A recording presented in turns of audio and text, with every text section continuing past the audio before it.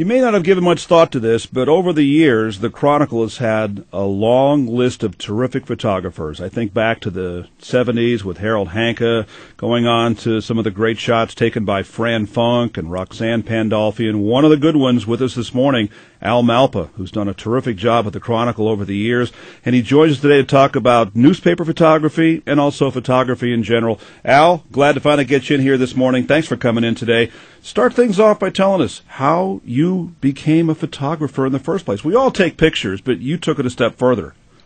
Well, Wayne, it started kind of early, probably when I was in my teens, and at that time, Ansel Adams, Elliot Porter, they were very prominent in the 60s, so I thought I wanted to be a landscape photographer, so started taking pictures of rocks and flowers and with a big camera, and lugged that around for a few years, and I kept up with it all through college, through several different careers, and when I came to the Chronicle, I just finished building houses up in the Hartford area, so I hadn't really done it full-time till I came to Willimantic.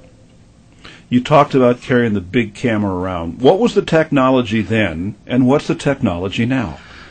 Well, for landscape work, it always has been, and it still is to an extent, an area where photographers like to use large format in the sense of 4x5 and 8x10 cameras.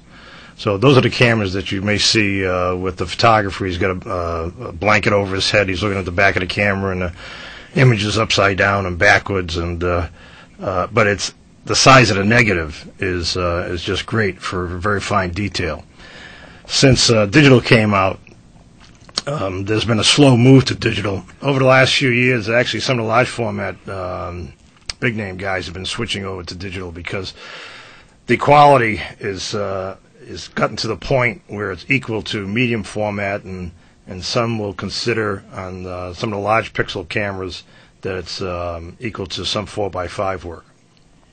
Now, do you still take any pictures with film, or now in 2010 it's all done digital? Yeah, it was a change that all photographers had to make because many of the institutions we work for stopped taking film for their publications.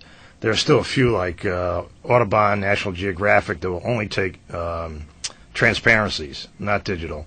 But for the most part, I'd say 95%, perhaps even more, of periodicals and some book publications, they want digital. It's easier to work with, easier to manipulate. There's a lot of hours involved when you have to manipulate transparencies. And from the days of film to the days of digital, do you now, or can you now, take more pictures? You know what I'm saying? That with digital, you can run off a whole bunch more, and then you can sit there and go, I got 20 different versions of this shot. Number 17 is the best. Maybe that was harder to do in film, or not? Oh, absolutely, because it's an interesting area because when you're working large format work, you may be carrying an 8x10 camera around all day, and maybe you're going to make 10 shots, and you may spend hours and hours doing it. It's a very slow process, and hence your learning curve is equal to that pace. So when digital came along, and we were able to take many pictures per day very quickly, not only did we end up with a lot more material, which doesn't mean it's better, but it does mean you get a lot more practice. So years ago in the 50s and 60s, where it may take you 5 years to reach a certain point, if you're thinking about what you're doing today with digital, you can get that to that point much quicker than you could before, just because of the benefit of being able to examine your work instantly, hopefully learn from it, and make improvements. If you don't make improvements, you'll always be in the same spot. You have to be have a discerning eye and see where your areas of improvement could be. The word practice got my attention. I'm thinking after all these years you need to practice, but you sort of explain it there, that you still have ways to improve. How could you improve your photography, which I think is already terrific? It's not a matter of technique. Technique today is pretty simple. And as you know, you can buy a amateur or a prosumer camera, which is a camera that is bridging amateur and professional, and just read the manual, and you can pretty much do 95% of what you need to do. What really makes a difference is thinking about what you're doing, having seen many of the photographers that came before you, from which you can learn.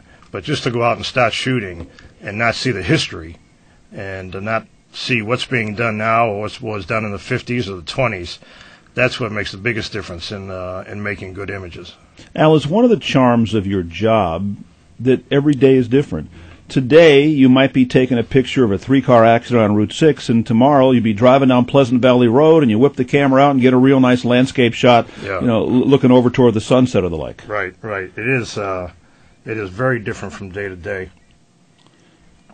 That's the nice thing about it, Wayne, is that you really don't know what's going to happen every day, and a lot of the work is upon myself and the other photographers to come up with material for the newspaper. We may get 15-20% of our work is on assignment, and the rest is come up with material for tomorrow morning's deadline.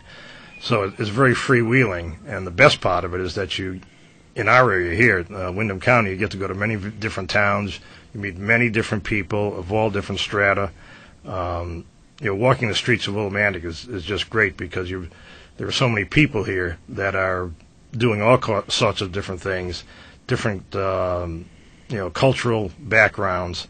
That's where the real pleasure is in our job, is that we get to meet people all the time through the technique of photography. And are you always on standby when there's bad weather, whether it be a big snowstorm or whether it be a thunderstorm and the like, because there's always going to be some kind of a dramatic shot there? Yeah, well, we run a couple shifts. Roxanne Pandolfi, who's my boss, she comes in at around 7 in the morning and works till around 2:30, and then I come in from 2:30 on. Sometimes it goes past midnight easily. But we have to have the material ready for the editors the next morning at 6:30 or something. How fast can you turn something around? If something dramatic happens at 11 o'clock in the morning, can you snap a picture and get it in today's paper? Yeah, that really isn't much of a problem. You just keep things very simple. Choose your images. Go back to the office. Just choose just a couple that might be used, and run them through your software. It's not like the days when we would spend hours and hours in a dark room, dodging and burning with all kinds of chemicals and, doing test prints, and, it just went on forever. You could spend, 4 or 5 hours making one print. But today, because of the modern techniques we have, it's very quick. Al has a couple of photos on our 2010 WILI weather calendar. Some nice shots here. Here's one of them from last month, Al. It says, June 30th, 2009 was a great beach day at Lisicki Beach on Coventry Lake. As you look out, you can see the lifeguard stand, you can see boaters, you can see people in the water and all that. Do you have any recollections of that day and what that particular picture? I mean, what made that picture special? That particular, it's just the balance. There's no holes in there, and you got people sunning, swimming, boating, all kinds of activities. You don't really want to have a blank space in there where it gets out of balance with what's going on in the photograph. What's interesting is that every photograph you take, no matter how long ago, you can remember when, where, the weather, pretty much what the camera settings were. Looks like a lazy, hazy, crazy day of summer. It was hot. And here's another one we used that I thought was kind of interesting, and this one's on the April-facing page, and the caption says, Bob Creelan, presenter at a family astronomy night sponsored by the Chaplain Elementary School PTO, points to Ursa Major, the Big Dipper. Now, how did you know about this in the first place, to be there to shoot this? Because you actually have a silhouette of the guy giving the talk, and then he's projecting the image of the Big Dipper on the screen with the outline of the Great Bear around it there, and I just thought it was a terrific image of teaching the kids about astronomy. Yeah, that was kind of a challenge, because anytime you have to shoot a slideshow, it's often doesn't work out so well. But and you can't use a flash for this; that would wash it all out. That would wash it out, and because it's dark in the room, that's why he's a silhouette. It wasn't that I had some great idea about making him a silhouette against the sky, but it was just the way things happened there. But that came out okay. Yeah. How many shots did you take of that to get the right shot? Because I'm guessing there might have been some exposure issues. Well, I think probably only had to take a couple. The cameras are, if you set the right controls on it, they pretty much do what you ask them to do. And you take a shot, you can make it a little adjustment, and this camera that I use is so light sensitive. it's no problem to shoot in the dark. Last night I was at around 11 p.m. at Andover on Route 6. There was an accident, and there was hardly any lighting, and standing there, you couldn't see the detail of what was going on, but taking the photograph and then bring it back and put it in the computer, you can actually see it because the sensors in the cameras are more sensitive than our eyes are. So, and that's a camera that's a couple of years old now. It's an antique, and the newer ones do 4 and 5 times as much as this one does.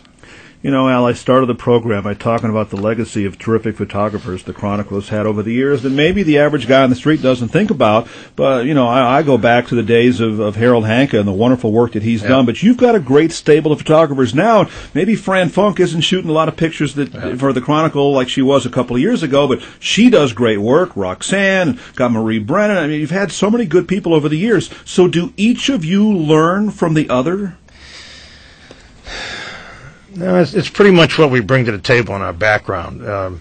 Although Roxanne and I actually talk about it quite a bit, but for the most part, even thinking about shooting professional sports and college sports, photographers kind of keep to themselves. They're not likely to be sharing a lot of info with you, with one exception was Bob Childs at AP, who, when I started working sports, he made a point of giving me pointers. I think he knew I was a little green. And he would, suggest use a certain exposure, or he suggested I get a better camera because I was using an amateur camera. But he's a great guy. He's been doing it for probably 40 plus years. Yeah, I see him a lot of time, especially Yukon games and sometimes news events too. And people may not realize how many times they've seen photos in papers around the state and sometimes around the country taken by that man, Bob Childs. He's been doing it for a long time. He's got quite a history. If you Googled him, you'd find a lot of images. The interesting thing about Bob and I was that when we first met, we discovered that we were both trombone players. You know, Bob today is an active big band trombone player, even though he's retired from full-time with AP. He still does it part-time, but he loves playing the horn. Well, let's get into your music and your jazz appreciation. How far back does that go? Well, back to probably, I think we started in 7th grade, where we had members of the Rhode Island Philharmonic come into the school systems like they pretty much do today, I think. And, they'd play a few instruments. So I decided I wanted to play trumpet. I went home and told my mother, and she said, no, you can't play trumpet. We've got your grandfather's trombone in the basement. So if you're going to play anything, you have to play that. So that's how I started with that instrument. And then I went to the Hart College of Music and played professionally till I was probably in my late 20s with all kinds of bands, legit and not legit meaning classical and jazz groups and top 40 groups. Being a trombone player, you have to play everything there is because there's not that much work. And a nice thing about that experience is that it has led to, in photography, doing all kinds of work, not so much specialized, but just being kind of an all-around photographer. We can do bugs, we can do sports, animals, landscapes, rocks, all kinds of stuff. Bugs. You did take a little picture of bugs? Well, I kind of like bugs, don't you? I do. Well, and there's a great page on your website, almalpa.com, Thoughts on Photography, and it starts off by saying, I am a photographer and musician. My visual work is greatly influenced by my past experience in the field of classical and jazz playing. Before entering the Hart College of Music for my performance degree, I had begun teaching myself the zone system of black and white photography created by Ansel Adams. Through this study, I found the performance of music and the visualization and making of a photographic print to be very closely related, each medium always contributing to the other. These dual disciplines helped me develop a pre-visualization of eye and ear, the result being an ever-growing ability to foresee the definitive moment in photography and, quote, finding the groove in music. It is to this place I seek to bring the viewer. Interesting tie-in there about music and photography as well. And say a little bit more about that concept that we talked about during the course of that little piece off your website here about the zone system. What is the zone system of black and white photography? The zone system was invented by Ansel Adams.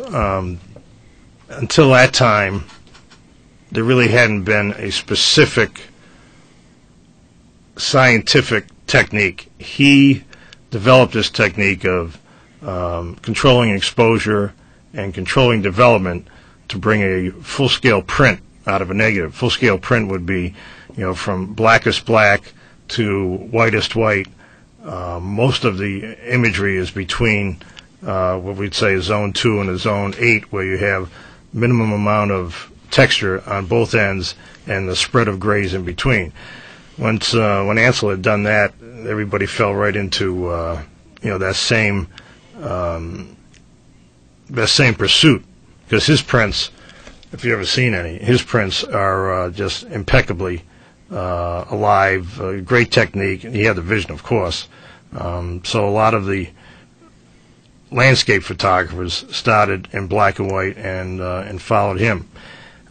Interesting about him is that he was a pianist, and music and photographers, for some reason, they are pretty much paired together in the sense that Weston loved Bach or Ernst Bloch, who was a composer. He was a very good photographer. It goes on and on. Paul Camponegro, who today is probably the most respected black and white landscape photographer, also a fabulous printer. Took a workshop with him for a week back in the 70s, and he had a piano brought in, so every day he could play piano while we were studying our photo assignments. So it's kind of a pairing that goes back for a long time. You, Al, are relatively new to Windham County and Willimantic in particular. How do you like working in this area? That's a great question, Wayne, because I lived in west of the valley, Farmington, Avon, Simsbury, all the towns over there. In fact, 18 different locations west of the valley. I had my real estate business there for 25 years, and that's really all I knew until I came to Willimantic when Fran hired me about 3 years ago. And it's really, I think it's the place to be. It's it's very very reflective, of our entire culture. It's not as west of the river was just one segment of our culture. But Willimantic and the surrounding towns, there's a lot of great people. There's a lot of nice trees, if you're into landscape stuff. There's good access to water. It's really great in the school systems. When I've done work at Natchog, when you go in, and there's kids really from all over the world, and they're mixing, getting along together. I remember Natchog, they had an event. I think it's an annual event where they have a dinner where the families of the kids, parents, bring in their own ethnic dishes, and you can buy some tickets and go around to 50 different bowls and sample all kinds of food. It's just terrific. So, I'm very hopeful about Willimantic. It's got a lot going for it. It reminds me of Providence some 25 years ago. Because I'm from Providence, the Federal Hills section, where the city had really declined and started to come back, and today it's a destination point centered around the river. And as you well know, we have a river here, so there's lots of potential for what can happen in Willimantic, and it's good to see little shops opening up on Main Street, step by step. That's the way it was in Providence. And they've used the river very well, too. In fact, I've attended it. Is it River Fire or something like that? Yeah, River Fire. They have, it's really a great event. Well, they do that about 20 times a year. They have about 75 braziers in the river, and they fill them up with hardwood. They light them. The city turns down the lights downtown, and the whole city smells of hardwood smoke. They have gondolas, in the river, 15 to 20,000 people downtown for these events. All kinds of music and food, and they're broadcasting opera and jazz performances are happening there. It's really a terrific thing. If anybody's not been to Providence for those events, it's a great thing, and it's a good thing to go to see what Willimantic could very well be, just like Chicago or San Antonio are built around rivers. There's a lot of potential there, a lot of potential here.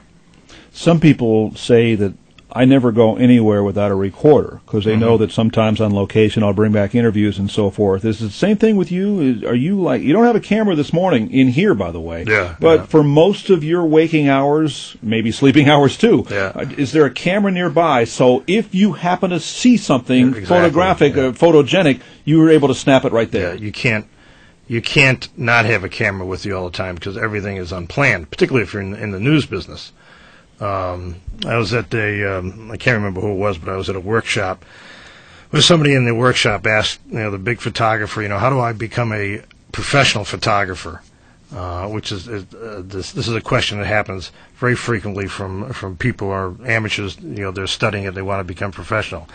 And the speaker that day said, well, the first thing you have to do is take your camera with you when you leave the house. And that's so true because you really can't do it unless you have it with you. And sure as shooting, the time that you don't bring it, I mean, I've had it in a car and left it in the car to run into, do an errand or something for 10 minutes, and then I really needed it and didn't have it. So is that a pun, by the way? Sure as shooting? Is it? Oh yeah, that's good. That's good. I hadn't thought of that. Yeah. I thought you meant to say that. How about the best shot you didn't get? Was there an occasion where one time you wish you had a camera and you didn't? Yeah, there's so many of those. A lot of them center around sports, particularly basketball, because I've been doing the WNBA at Mohegan Sun, and as you know, the photographers have to sit on the floor and get their shots. And I did it a few days ago, and when I got back to the office, I'm going through the exposures, and there's about 10, 12 exposures in a row, and I'm following the player. She's coming down, she's bouncing the ball, she's going to jump up and put it in the basket, and right then the referee stands right in front of me. And that's what, those are the shots that you can't really do anything about. You'd like to say something to the referee, but they probably throw you out. So, that's one way to lose a shot, which all photographers suffer the same dilemma. But yeah, it's a lot easier to miss a shot than it is to get one. Are there times that you think you got a shot, and then you take a look either with that little replay function most cameras have now, or you get back to the office and you go, oh man, where'd that shot go? I thought I had it. Well, that's very interesting because it works just the opposite way in the sense that you go back to the office, you start looking through your exposures and you say, holy mackerel, that's a great shot. I didn't even know I got it. Because somebody walked in, a bird flew through, some quirky thing happened, and a lot of it's luck. You have to have some skill and you have to have vision, but you got to be at the right place at the right time. And so you try to put yourself in situations like that where the likelihood of something happening is greater because if you're a nature guy, then you want to be out before sunrise or after the sun sets. A lot of times with nature photographers, the sun goes down and they pack up and leave. But it's the next half hour, 45 minutes after the sun has dropped below the horizon that you can get your best images. And do you sometimes do what all the amateurs do, that you hit that delete button inadvertently and you've got the great shot, and then oops, you deleted it? Well, let me worse than that. I've done jobs. I'd like to say it's only happened to me once, but instead of deleting the photo, I deleted the whole disc. Oh. The COD file on it. So I go back and I plug it in and push a wrong button here and there, and the whole night's work is gone. That's a bad situation. Well, I think that stuff happens to lots of people, and in a sense, I'm glad to see you're human. Those things happen even to Al Malpa as well. Now, you also are a wedding photographer. I know you never lose those shots, but we'll move along from that, and tell me how that business has changed over the years. Wedding photography for a long time was very standardized and formal. So you've probably seen photographs of everybody standing together, bride in the middle, the family left and right, like wings on a bird, and it's very staid. Well, maybe over the last 20 years, it's gone into more of a photojournalistic style with candid photographs. And it's really works out nicer for the family because you're able to capture those moments when they're being natural with each other.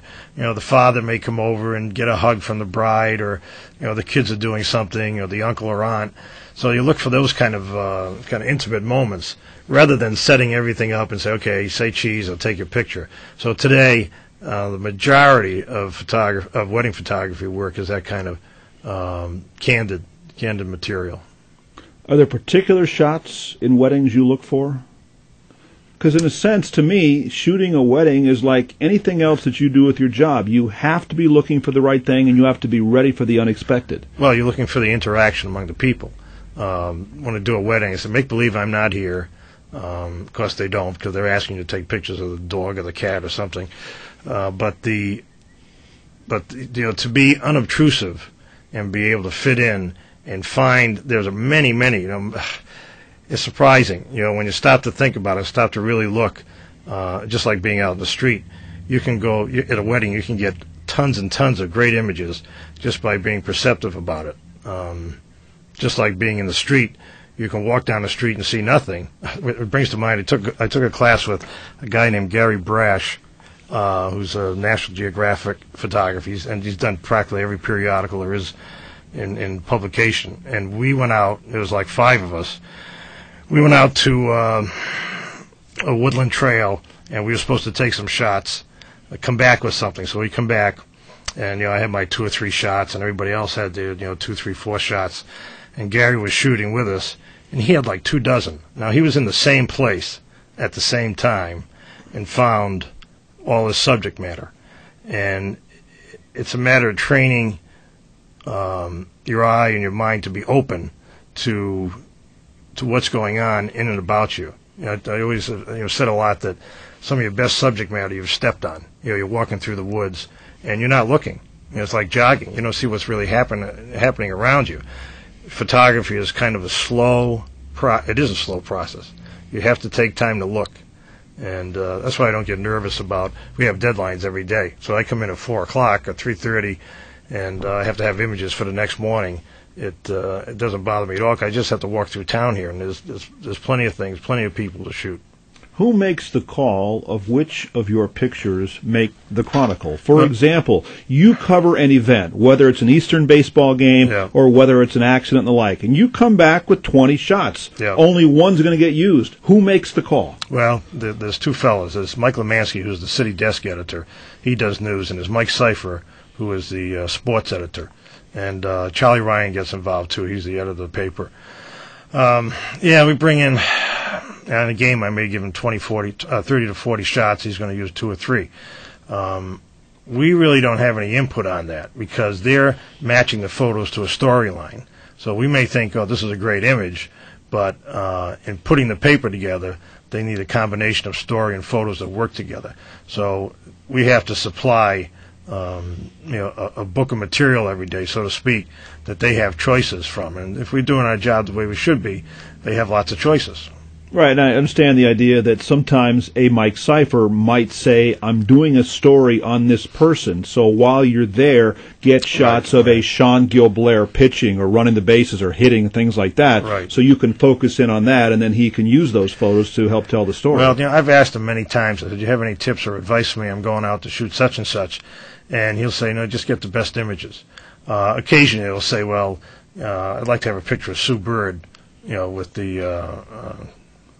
with the WNBA. I can't remember what Seattle. She's Seattle now, yeah. So occasionally something may happen like that. For the most part, they do leave it up to us. They're interested in bringing home the bacon. That's what it boils down to. I use the phrase Chronicle photographer, but I think it's very fair to say that might be too simplistic a word. I like the idea of photojournalist because in many ways, most times you're shooting shots that go in the newspaper. You are a journalist. You are helping tell the story. Well, that's true and not true because you can go out and take shots and it may not be journalism. They could just be snapshots. Journalism is where you're bringing to light an aspect of the story that you might not ordinarily see. It's like an uncovering of what's going on. So photographers run the gamut from being just shooters, snap shooters, to being journalists, and it's good not to mix the two. We all want to be journalists, I can't say that we are. Maybe some days we are because we're making the right decisions. But if you don't think about it, you become a snap shooter. Does it alter the way you shoot a picture if it's going to be in color or black and white? Because some of the stuff in the Chronicle is black and white. Yeah, that's a good question. It sure does, because in black and white, a photograph will not look the same as if it's in color. A color photograph is emotion, and you've got maybe red and yellow and orange and whatnot, and you say, wow, this has got a lot of snap to it. It's got a big bang. And when you print it in black and white, you may have 3 or 4 vibrant colors, but they're all the same tonality. So you may have a middle red, a middle gray, blue, a middle green, but they're all going to print middle. So they're all going to come out the same form of gray. So it's kind of difficult because we don't know how it's going to be used. So I try to give them as many full tonality prints as I can in color, so that when they do get switched to black and white, they make sense. What, Al, do you like shooting the best? Or are they all the same? Is it all tied for first? That's a good question, Wayne. What do you like shooting the best? Let me see. This is how it works. When you're shooting rocks, you like rocks the best. When you're shooting people, you like them the best. When you're shooting performances, and it goes on like that. So it's whatever that you can get involved in is what you're going to like at that moment. If you don't make the connection, then you don't have that like the best situation. Are there times when it's difficult to get the right shot, where you know what you want to take, but you just can't get that shot in the frame and the way that you want it to look? Well, the only time that happens is when somebody stands in the way. But for the most part, what you train yourself to do is to go into any situation and come out with a good image. And the more you do it, it's just like practicing. I remember when I used to practice, day in, day out, all the time. That's how you get to a certain level of being able to be a good player. And the same thing with photography. You have to do it, I think, all the time to attain a better level to do it. It's not a part-time endeavor like any of the arts. You can't be a part-time ballet dancer. You can't be a part-time conductor. Otherwise your performances reflect that. I read in the Chronicle that you won the New England Press Association's First Place Award for Spot News and the Connecticut Press Association's First Place Award for News Photography. Tell us about that photo. That particular one was, unfortunately, it was an accident. It was on Route 6 in Andover. And because I have a scanner, I happened to get there before the fire police set up their roadblocks. So that's what we look to do, because often they won't let you in. So I came upon the accident, crawled up behind a guardrail, tried to stay hidden out of everybody's way. And the shot was an interesting shot because compositionally it was like a pyramid, because you have in the center, at the bottom, you have a man sitting in a car, actually a van, where the top of it's cut off, and he has a collar on, and the fireman rescue people are trying to get him out, and they are assembled around him like a border, in the sense that you've got 3 on one side, 3 on the other side, and a guy at the top, and they're all at the same time trying to pick the victim up out of the car. I think it won because it was compositionally successful, and there was the expressions on the fellow's face who was hurt. The emergency people were they were really involved. Come to think of it, that's not the photo. But it was a great story. That's a good story, isn't it? Yeah. Well, and when you were telling that story, Al, you can go on to the other photo that won, but nonetheless, I was thinking of that phrase, photojournalist, because that photo, it was one of those cases where a picture's worth 1,000 words. Yeah, that photo actually won for, that was the National Press Photographers Association. I got a first place for that. The one up in, it was in the same town, it was in Andover. It was, again, another accident. And that was, real briefly, I was right in on the scene, and the victim was on a stretcher being wheeled out towards a pickup by a Lifestar, and there was about maybe 6 or 7 people around him. And I was fortunate because they were around him. It was like a horseshoe. My side was open, and they were on the sides and the back. And the Lifestar helicopter was landing behind me. So these rescue workers are pointing at the helicopter while they're giving a guy chest compressions, and they have this expression of expectation that this is the moment they're going to be able to transfer this guy to perhaps a better situation. It was a very intense moment. That was the one. I'm pretty sure of that. That's the one. Yeah. It's obvious that your co-workers have a lot of respect for the job you do. I've heard from a bunch of them this morning. We had a call earlier from Fran Funk. We had a call from your publisher, Lucy Crosby, who said we're so proud of Al. We heard from Eleanor Linkla, whose husband Pete works in the press room at the Chronicle. And then the aforementioned Mike Cipher sent me an email. It says, Bueno, great show. Al is one cool dude and a perfect representative of the Chronicle. I can't tell you how many times I've met someone who has told me that, quote, I met your photographer the other day. What a great guy. He's a very patient man and obviously enjoys his work, and it shows. Thanks for having him on. So the Al Malpa fan club grows. Oh, thanks. So we just want to, and I'm in it too, by the way. I love your work. We appreciate the pictures of yours that we use in the weather calendar as well. On your website, almalpa.com, you have a paragraph here that says, to view the very best in the photographic arts, I would like to recommend that you seek out the work of these photographers: Edward Weston, Paul Campanegro, Jack DeKinga. That's right. That's right. Yes. All right. Robert Kappa.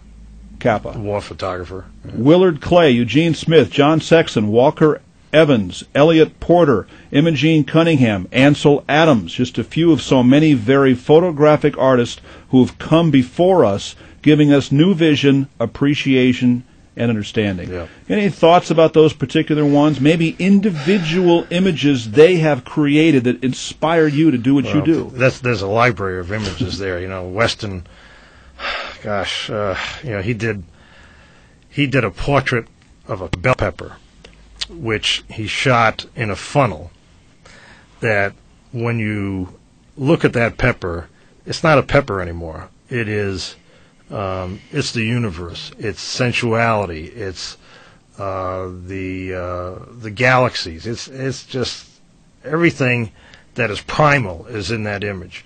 And a lot of the photographers, they have the same success.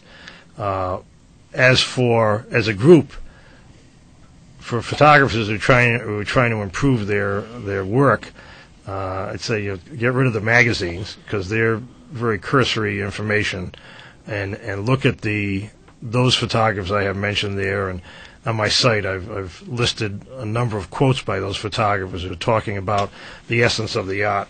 But that's the best education you can get is by looking at the work of those and other similar people. Ansel Adams, in wisdom gathered over time, I have found that every experience is a form of exploration.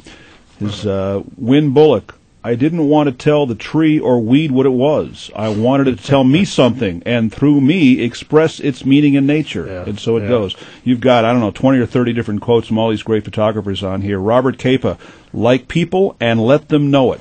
So it goes. So a man who really appreciates the beauty of nature and also what a camera can do. What tips would you have for the backyard photographer, for the person? Look at me, I got my little Sony CyberShot camera here. You know what I mean? It's nice. This thing it's red too. It's very pretty. You like the red shot? I like the red. Yeah. Well, I've got about 100 pictures on this camera of my nieces and nephews here. Yeah. And those are special to me as well. But conversely, have you ever had one of those shots where you take a shot and it's got a nice expression of the person, and then there's a tree growing out of their head? Yeah. Well, luckily I don't do that anymore. I used to do that, but working in the news business, you cannot take things out of the photograph. So if you've got something in there you don't like, perhaps you can crop the image, make it a little smaller or something, but you can't go in and take that tree out of the guy's head. As a recommendation for all photographers, is to really work at keeping it simple. You look at your image framed in the camera, and you have to decide what it is you don't need in there. And when you take out all the don't need stuff, then you're focusing more on the purpose of the image rather than having a lot of other things in the image that really don't add to the point you're trying to make. And you'll see that some of the greatest photographs are very simple. They have a few tonalities. There's no question about what the subject matter. I always think to myself, I'm looking at newspaper photographs, does the image tell you what it's depicting in an instant? And if you have to think about it, if you have to ask yourself, well, what is this? What's going on here? Then it's not a successful photograph. You should be able to view the image and immediately, just like that, say, wow, I get it. And that's what you should be striving for. I think I know the answer to this, but I just want to get your take on it, because I thought about it when you talked about photos being edited or cropped and so forth. And is there basically a line that you don't cross in journalism in particular, at the Chronicle specifically here, regarding things like Photoshop? In other words, you have a good picture, but you want to change something. You could Photoshop that. Is that against the rules in journalism? That's a big against the rules, yeah. And once in a while, you'll see an article, perhaps in the New York Times, or I saw in a Wall Street Journal, where somebody's taken an image, and I'm recalling one that was in Iraq. It was a war photo, and the photographer had changed a couple of people in the background. Well, he lost his job about that. You really cannot manipulate. You can manipulate in the sense of contrast, different tonalities, and even cropping the picture. Yes, cropping. Yeah. I mean, that's part you have to. But your cropping really should be done in the camera. If you have an image that's 12 megapixels and you crop it down to its 3, well, you might as well have a 3 megapixel camera. You need to crop it just like you would using a 4.5 or an 8.10. You frame it while you're looking at it and eliminate or add what you need or don't want to it. Al, the show was a year in coming, but you know what? Well worth it. This was a lot of fun. Wayne. Thanks for coming in today. You're welcome. Photojournalist Al Malpa. He's got a lot of his work visible on his website, almalpa.com, including all these quotes by great photographers, one by Margaret Bourke White. Saturate yourself with your subject, and the camera will all but take you by the hand. And the other one I like by Ansel Adams, a good photograph is knowing where to stand. Yes. Al Malpa, our guest from the Chronicle on 14 WILI Willimantic.